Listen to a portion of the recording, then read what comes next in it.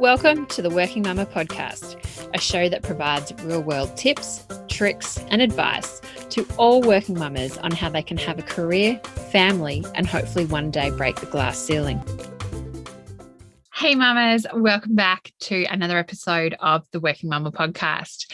I'm recording this as a video because I'm also going to release this on IGTV on the Working Mama community Instagram page. So yes, I'm in my walking robe, no makeup. What you see is what you get. So today I really want to share with you a really quick framework for meal planning. I've been using this because, you know what, as a working parent and with a young toddler, meal planning each week can get and become a real drain. So what I've done is come up with a framework that you can use on a monthly basis. Do your meal planning in probably under 30 minutes. So it's really easy. It's really quick. So I'm just going to step you through the framework now and love to hear your thoughts on how you do a meal planning and if this framework works for you. So number one, get yourself a bit of paper and break down into different categories. So the categories being, say, chicken, fish, beef, pork, vegetarian, and lamb. And with this, you can then put in a mind map and then think about all the different meal ideas that you have for each of them. So for example, under fish, it could be like a tuna pasta bake, could be salmon and the different ways that you have salmon. Like I know we have salmon of pasta and there's an Asian salad and a variety of other things. Chicken could be a slow cooker, a variety of different things. Put all these ideas and the family favorites all under each of the categories. Get it all out of your mind and onto the paper around each of the categories of, meats and veggies and things like that. So this is your brainstorming section about getting your ideas for meals on paper. Even if you've got an idea that you want to try, write down the recipe idea, where you know it from, put it on what that meat or veggie might be. And it can be done on a variety of different things. You can do it on paper. You could do it on Excel spreadsheet. You could do it on Trello or another mind mapping board, anything. But what's more important is that you capture your meal planning ideas across each of the cuisines. And you may even come up with ideas or even remember foods that you had even forgotten about. You're like, oh, that's right. Yes, the kids do love shepherd's pie. And so I'm going to write it down. Then what you can do is take out a calendar for the month and then start writing down each of the meal planning ideas. By doing it a month, it also allows you to go, okay, Friday night, we may be at your parents' house, for example. So you don't have to worry about meals for that day or that night. And so it gives you the option to go, oh, that's right. I don't need to plan that. And so you can change your meal planning based on your calendar for the month.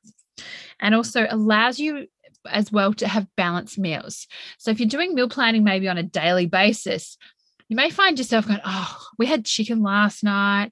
We had pasta 3 nights ago. Oh, what are we going to have tonight? This way, if you sit down, do it in 1 month, it allows you to have balanced meals for you and the family across that period. So it may go, all right, we're going to have chicken one night, vegetarian, then maybe a fish.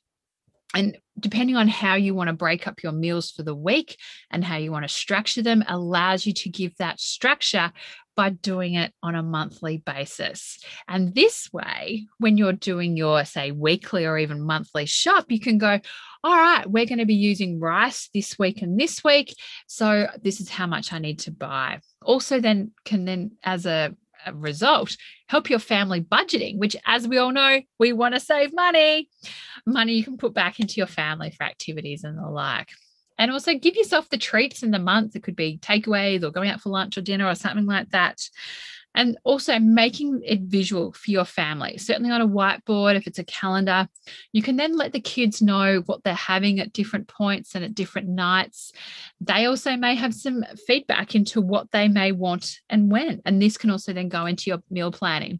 So it's actually then been a big part of a family discussion around, okay, we can have chicken one night or pasta another night. And then that way you've got everyone's involvement and buy-in, and you're also then having a balanced meal. Because as we know, and there's all the nutritionists and things like that are saying, we're a balanced meal. It's not about having, say, meat 5 nights or say a beef 5 nights a week. You could if you want to, but it's really up to you. And this also, when it's visual, allows you to move different things around. So from there, what you can do through brainstorming, writing it down, putting on a calendar, it can then really help you alleviate some of that stress as a working parent and the dreaded conversation every night about meal planning. So there's just really quick framework and tips on how you can effectively meal plan your family for a whole month. And certainly going forward, once you've done that big brainstorm, you can keep adding to it. And when you're doing your monthly meal plan, you've already got all the ideas there ready to go for dinner, and just putting it into your calendar. So it really then alleviates some of that stress and that time for years on end. And if you come across new recipes, just add them into the Trello board, the Excel, or the mind map that you've already got. So there we are, mamas. Love to hear your ideas on meal planning as well. And if this framework works for you, I'd love to hear it. We'll also be putting out some other resources to support you on this particular topic. That's it for this week. Have a good one. Ciao. Bye. Thank you for listening to the Working Mama podcast. Subscribe to the podcast on iTunes, Spotify, or your favorite podcast catcher. I invite you also to join the Working Mama community on Facebook and join in the conversation with other like-minded working mums. Please also feel free to contact me on any of the Working Mama social channels. Remember, Mama is MUMMA, or website www.workingmama.com.au. I would appreciate you to share this podcast with friends and colleagues, especially those that are parents managing the juggle. And I would really appreciate if you had to take the time out to leave a review of the podcast. I'll be giving a shout out to select people that do so stay listening and you might be one of them. Thank you, and see you next time. Have a great week.